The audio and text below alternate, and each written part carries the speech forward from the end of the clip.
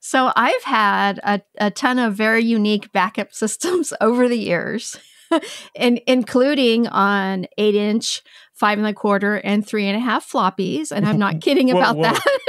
Whoa, Jill. So listen, you've mentioned the 3 1/4 before, but did you say like floppy 5.5 inch disc you're backing data? Yeah. What can you back up on that? Like our show notes would fill a 5.5, 5 1/4 disc. I backed up some of my very first animations on an 8-inch disc.